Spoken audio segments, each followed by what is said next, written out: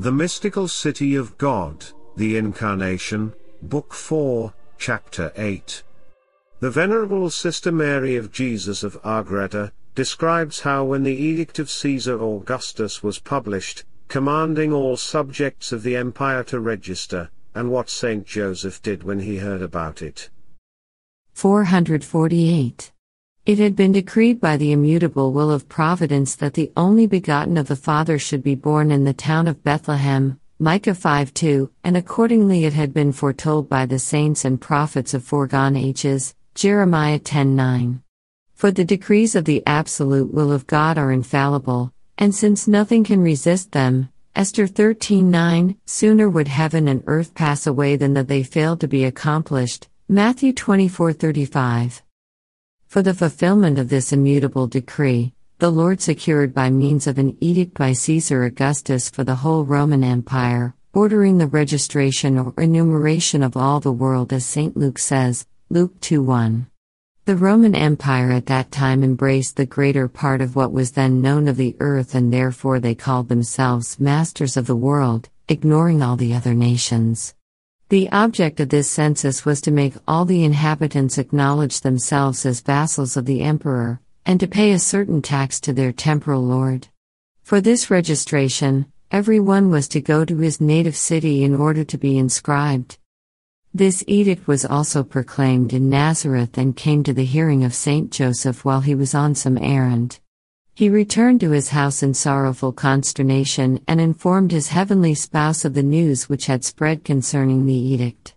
The most prudent virgin answered, "Let not this edict of our temporal ruler cause you any concern, my master and spouse, for all that happens to us is ordained by the Lord and King of heaven and earth, and in all events his providence will assist and direct us." Sirach 22:28. Let us resign ourselves into his hands and we shall not be disappointed. 449. Most Holy Mary was capable of being entrusted with all the mysteries of her Most Holy Son, and she knew of the prophecies and their fulfillment, therefore, also, that the only begotten of the Father and her own was to be born in Bethlehem, a stranger and an unknown. But she said nothing of this to Saint Joseph, for without being commissioned by the Lord she would reveal none of his secrets. All that she was not commanded to reveal she concealed with admirable prudence, notwithstanding her desire of consoling her most faithful and holy spouse. She wished to entrust herself to his direction and arrangement without acting the part of those who are wise in their own conceit, as wisdom warns us, Proverbs 3:7. They therefore conferred with each other about the course to be pursued, for already the pregnancy of the Heavenly Lady was far advanced, and the birth of her child was approaching. Saint Joseph said, "Queen of heaven and earth and my mistress, if you have no order to the contrary from the Almighty, it seems to me necessary that I go alone, yet although this order refers only to the heads of families, I dare not leave you without assistance, nor could I live without you, nor would I have a moment's peace away from you. For my heart could not come to any rest without seeing you. Your heavenly delivery is too imminent to ask you to go with me to Bethlehem where this edict calls us, and I fear to place you in any risk, as well on account of your condition as also on account of my poverty. If your delivery should happen on the way amid inconveniences which I could not alleviate, I would be heartbroken. These are the anxious thoughts which trouble me. I pray you, Lady, present them before the Most High and beseech him to grant me my desire of not being separated from you." 450. His humble spouse obeyed Saint Joseph, and although she was not ignorant of the divine will, yet she would not omit this act of obedience as a most submissive spouse. She presented to the Lord the fervent wishes of Saint Joseph and received the following answer. "My dearest dove, yield to the wishes of my servant Joseph in what he proposes. Accompany him on the journey. I shall be with you, and I shall assist you with paternal love in the tribulations which you shall suffer for my sake. Although they shall be very great, my powerful arms will make you come forth glorious from all of them. Your footsteps will be beautiful in my sight." Canticles 7:1. Do not fear, since this is my will. Then the Lord gave to the holy guardian angels, in the presence of the heavenly Mary, a new and special command and precept, that they serve her during this journey with particular care and solicitude, as befitted the magnificent mysteries that should be transacted. Beside the 1,000 angels which served ordinarily as her guard, the Lord commanded other 9,000 to attend on their queen and mistress, and serve as a guard of honor 10,000 strong from the first day of her journey. This they did as most faithful servants of the Lord, as I shall say later on. The great queen was renewed and strengthened with new enlightenment for the troubles and tribulations which would be occasioned by the persecution of Herod and other happenings at the birth of the infant God, Matthew 2:16. Her invincible heart being thus prepared, she offered herself to the Lord without any disquiet and gave thanks for all that he should choose to do and arrange in regard to these future events. 451. She returned from this heavenly interview to Saint Joseph, and announced to him the will of the Most High, that she accede to his wishes and accompany him on his journey to Bethlehem. Joseph was filled with new consolation and delight, acknowledging the great favor conferred upon him by the right hand of the Most High. He gave thanks with fervent acts of gratitude and humility, and addressing the heavenly spouse, he answered, My Lady, source of my happiness and good fortune, the only cause of grief in this journey will now be the hardships which you must undergo, because I have no riches to procure you the conveniences which I would like to furnish for your pilgrimage.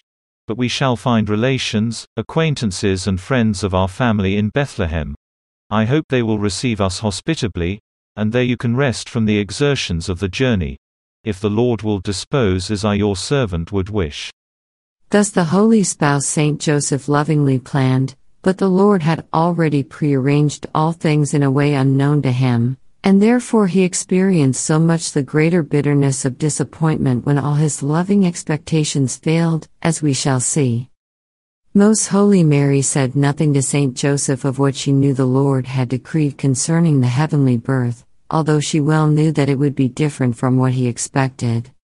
She rather encouraged him, saying, My spouse and my master, I accompany you with much pleasure, and we will make this journey as poor people in the name of the Lord, for the Most High will not despise poverty, which he came to seek with so much love. Relying on his protection and assistance in our necessities and labors, we will proceed with confidence. My master, do place to his account all your difficulties. 452. They at the same time resolved upon the day of their departure, and Joseph diligently searched in the town of Nazareth for some beast of burden to bear the mistress of the world. He could not easily find one because so many people were going to different towns in order to fulfill the requirements of the edict of the emperor. But after much anxious inquiry, Saint Joseph found an unpretentious little beast which, if we can call such creatures fortunate, was the most fortunate of all the irrational animals, since it was privileged not only to bear the Queen of all creation and the blessed fruit of her womb, the King of kings and the Lord of lords, but afterwards to be present at his birth, Isaiah 1:3, and since it gave to its Creator the homage denied to him by men, as I shall relate further on. They provided the articles for the journey, which would last 5 days. The outfit of the heavenly travelers was the same as that which they had provided for their previous journey to the house of Zachariah on their visit to Elizabeth. They carried with them bread, fruit and some fishes, which ordinarily composed their nourishment. As the most prudent virgin was enlightened regarding their protracted absence, she made use of prudent concealment in taking along the linens and clothes necessary for her heavenly delivery, for she wished to dispose all things according to the exalted intents of the Lord and in preparation for the events which she expected. Their house they left in charge of some neighbor until they should return. 453. The day and hour for their departure for Bethlehem arrived, and because of the reverence with which the most faithful and fortunate Joseph had begun to treat his sovereign spouse, he diligently and anxiously sought to do all in his power to please her. He besought her with great affection to make known to him all her wishes and to call his attention to all that he might forget in regard to her pleasure, convenience, and comfort, or that might please the Lord whom she bore in her womb. The humble queen thanked him for his loving attention, and referring it to all the glory and service of her most holy Son, she consoled and animated him to meet courageously the hardships of the journey, assuring him anew that the Almighty was pleased with his affectionate solicitude. She also informed him of the will of His Majesty that they meet with patience and joy of heart the hardships of poverty on their way. In order to begin her journey, the Empress of Heaven knelt at the feet of Saint Joseph and asked him for his blessing. Although the man of God shrunk from such a request and strenuously objected on account of the dignity of his spouse, she nevertheless remained victorious in her humility and prevailed upon him to give her his benediction. Saint Joseph complied with great timidity and reverence, and immediately cast himself at her feet in a flood of tears, asking her to present him anew to her most holy Son and obtain for him divine pardon and grace. Thus prepared, they started from Nazareth for Bethlehem in midwinter, which made the journey more painful and difficult. But the Mother of God, who bore eternal life within her, attended solely to the divine activities and colloquies of the Lord, observing him in the virginal chamber of her womb, imitating him in his works, and giving him more delight and honor than all the rest of creatures taken together. The instruction which Most Holy Mary, the Queen of Heaven, graciously granted me. 454. My daughter, in all your discourse on my life, and in each of the chapters and mysteries so far rehearsed, you will find the admirable providence of the Most High and His fatherly love toward me, His humble servant. Although human capacity cannot fully penetrate and estimate the admirable works of such high wisdom, yet it must venerate it with all its powers, and must seek to participate in the favors which the Lord showed me, by striving to imitate me. For mortals must not think that only for my sake and in me God wished to show himself as holy, powerful and infinitely good. It is certain that if any or all of the souls would entrust themselves to the direction and government of this Lord, they would soon experience that same fidelity, punctuality and most sweet efficacy with which His Majesty arranged all things that touched upon His honor and service in my life. They would likewise taste those delightful and divine emotions which I felt in relying upon His most holy will, nor would they fail to receive the abundance of His gifts, which are enclosed as in an infinite ocean within His divinity. And just as the waters of the ocean rush forth wherever they find a suitable opening, so the graces and blessings of the Lord overflow upon rational creatures when they are well disposed and do not hinder their course. This truth is hidden to mortals because they do not stop to ponder and consider the works of the Almighty. 455. I desire you to study this truth, to write it within your heart, and to learn from my own actions the secret workings of your own interior, so that you understand what goes on within you, also that you practice ready obedience and subjection to others, always preferring the good counsels of others to your own insight and judgment.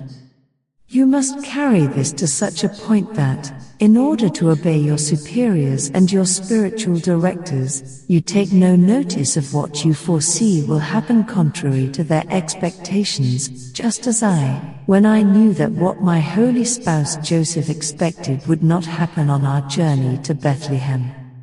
And even when some equal or inferior command thee such things, be silent and hide your better foreknowledge, perform all that is no sin or imperfection. Listen to all with attention and silence, so that you may learn. In speaking be very slow and reserved, for in this consists prudent and careful intercourse.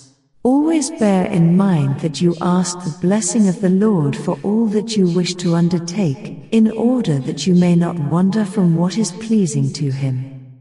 Whenever you have an opportunity, Ask also the permission and blessing of your spiritual father and director, so that you may not fall short of the greatest merits and perfections in your works, and in order that you may also give me the pleasure which I desire of you.